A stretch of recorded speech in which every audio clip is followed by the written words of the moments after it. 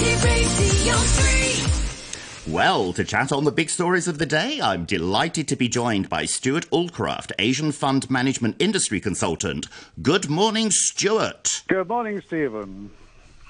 And Barry Wood, RTHK's International Economics Correspondent. Good morning. Well, good evening to you. And are we interrupting your Independence Day celebrations? No, you're not. Thank you for the sentiment, and good morning to you, Stephen, and to Stewart as well. Happy Independence Day, Barry. We're Thank We're wishing you a really good one, Barry. Hopefully you've got the bottles of champagne or whatever you've got lined up. And turkey. No, it's not turkey on Independence Day. I'm getting confused. Anyway, I think we'd better start with the first question. Let's start with the crazy world of interest rates. The world's major central banks delivered in June the biggest number of monthly interest rate hikes year to date, according to Reuters. Can you see any light at the end of the tunnel to this continual upward trend, which does not seem to actually be having much impact the central banks would like? And is there any alternative to continual interest rate hikes? And I'm asking on behalf of all of us with mortgages. Stuart. Yeah, Stephen, interest rates are being used by central banks on behalf of their governments as a way in which to try to curb inflation. Inflation is stubbornly high and strong still, and a lot of that is being caused by higher oil prices, and that's been from the Russia-Ukraine war. And food prices, which are reliant on a lot of energy to get them from farm to table.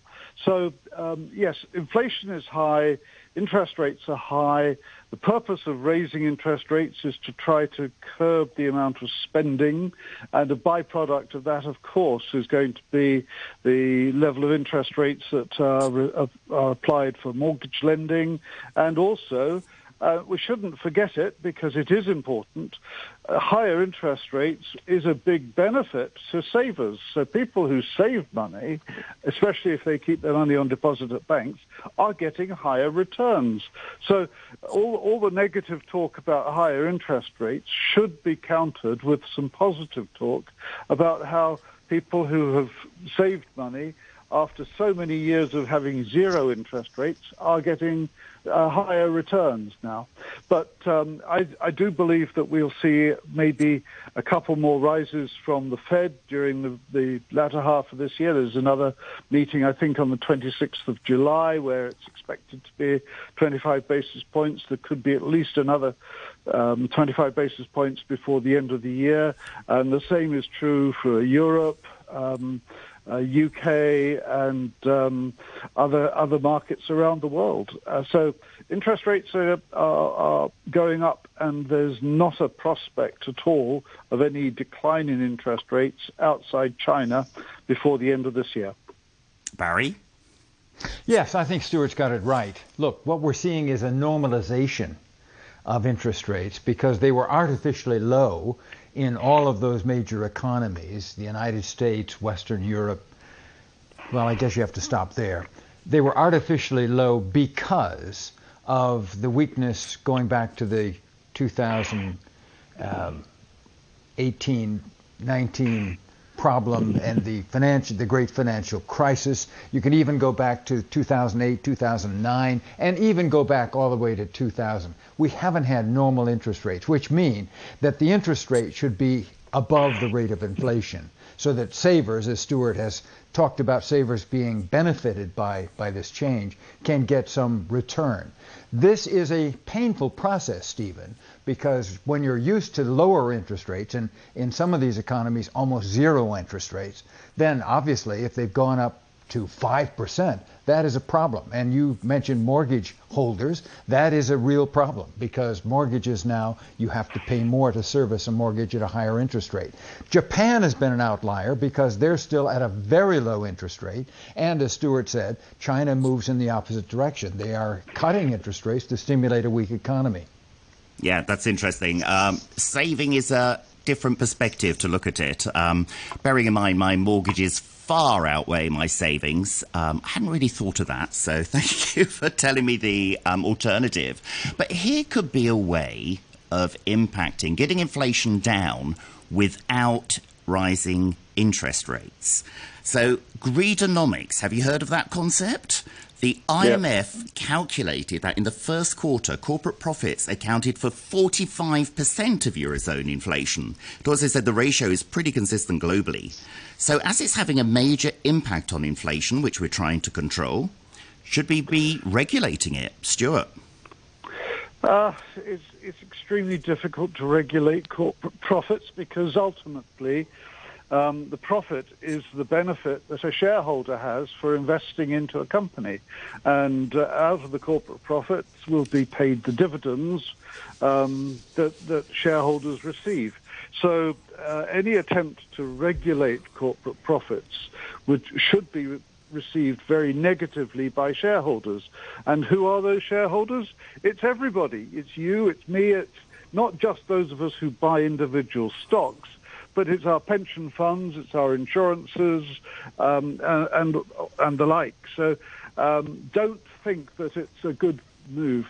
Now, of course, what we have seen in some countries around the world is that, particularly for energy stocks, oil companies, for example, they may have to face higher taxes because they're making outsized profits. You know, they're making $20 billion of profit a year, and so maybe it's a reasonable approach to tax some of the excess profit that they are making.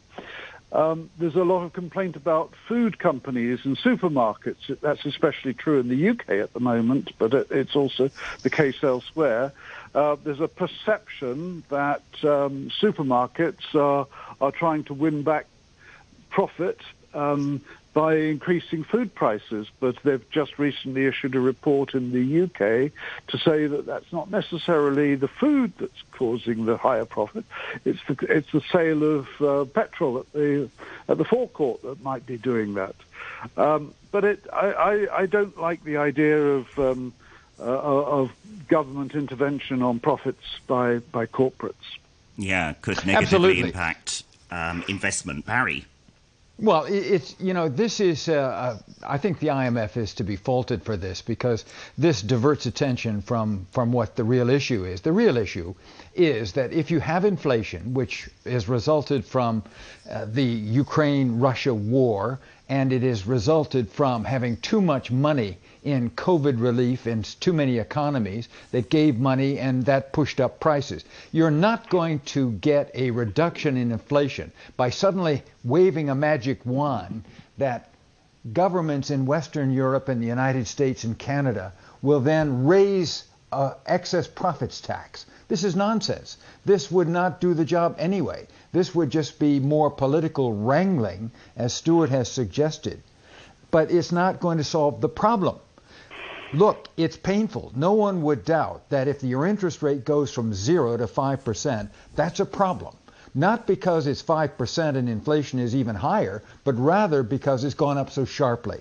But I think this palliative that is offered by the IMF and that study that you referenced, Stephen, is really negative and doesn't do any public service at all. So what do you think was their motivation, if any, behind it? Look, you've got hundreds of people there who are very smart, and they issue reports. And this one, I think, was plucked from obscurity by some journos who got a hold of it. But I don't know that for sure. That's my suspicion, however. Okay. Yeah, I think the likelihood is that it probably escaped their clutches and was meant for a discussion rather than for actual guidance. As a discussion, we've already rubbished it, so I don't think it'll go much further. Yeah, I think you've made good points, both of you, so we'll move on, I think. I was going to ask you about the US Treasury Secretary visit and the EU's foreign policy chief's visit to Beijing, but the latest news is that the EU's visit has been cancelled. Can you help me make sense of this? And as Jenet Yellen's trip hasn't been cancelled, well, not yet at least, what are your thoughts on that? Well, Jenet Yellen is supposed to be arriving tomorrow in Beijing. She's there for 4 days. She's going to meet with her opposite number. She's going to be talking financial matters, trade matters. I think this is an excellent visit. It's a good time to go. And I think that Jenet Yellen has been a very strong supporter of discussion and dialogue between the US and China. So it's right that she should go and see for herself and talk for herself. Let's hope that, it's not expected that anything positive will necessarily come out of it in terms of big agreements and this and that. But the idea is that she is there, she can talk sense, and she can talk with her counterparts, meet with her counterparts, and progress the improvement in relationships between China and the US. Any guesses on why the EU visit was cancelled? Too many visits from foreign dignitaries. Yeah, I think they need to form an orderly queue. Anything to add, Barry? Well, I would simply say this, as Stewart has suggested, there's a lot of things for Miss Yellen and her Chinese counterpart to talk about. Debt relief, the Chinese have a lot of debt that they hold from African countries. The Americans and Europeans have this Paris Club agreement in which that's how debt relief is structured. There's been a Zambia deal. China actually conceded ground on this. So that's something they can talk about and even agree on. Digital currency is something. And I think most importantly, the Americans, of course, are very anxious to try to get the Chinese to do something about their trade relations and their support for the Russian position on Ukraine. Good luck on that.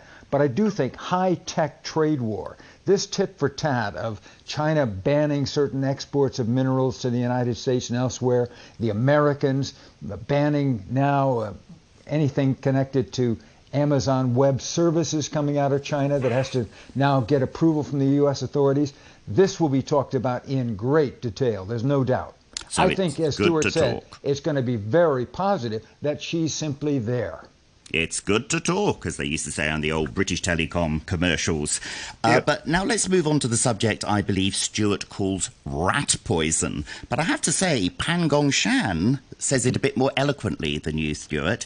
He says, if you sit by a river and watch, one day the corpse of Bitcoin will float in front of you, unquote. Hooray! You got a good friend there, Stewart. Yes.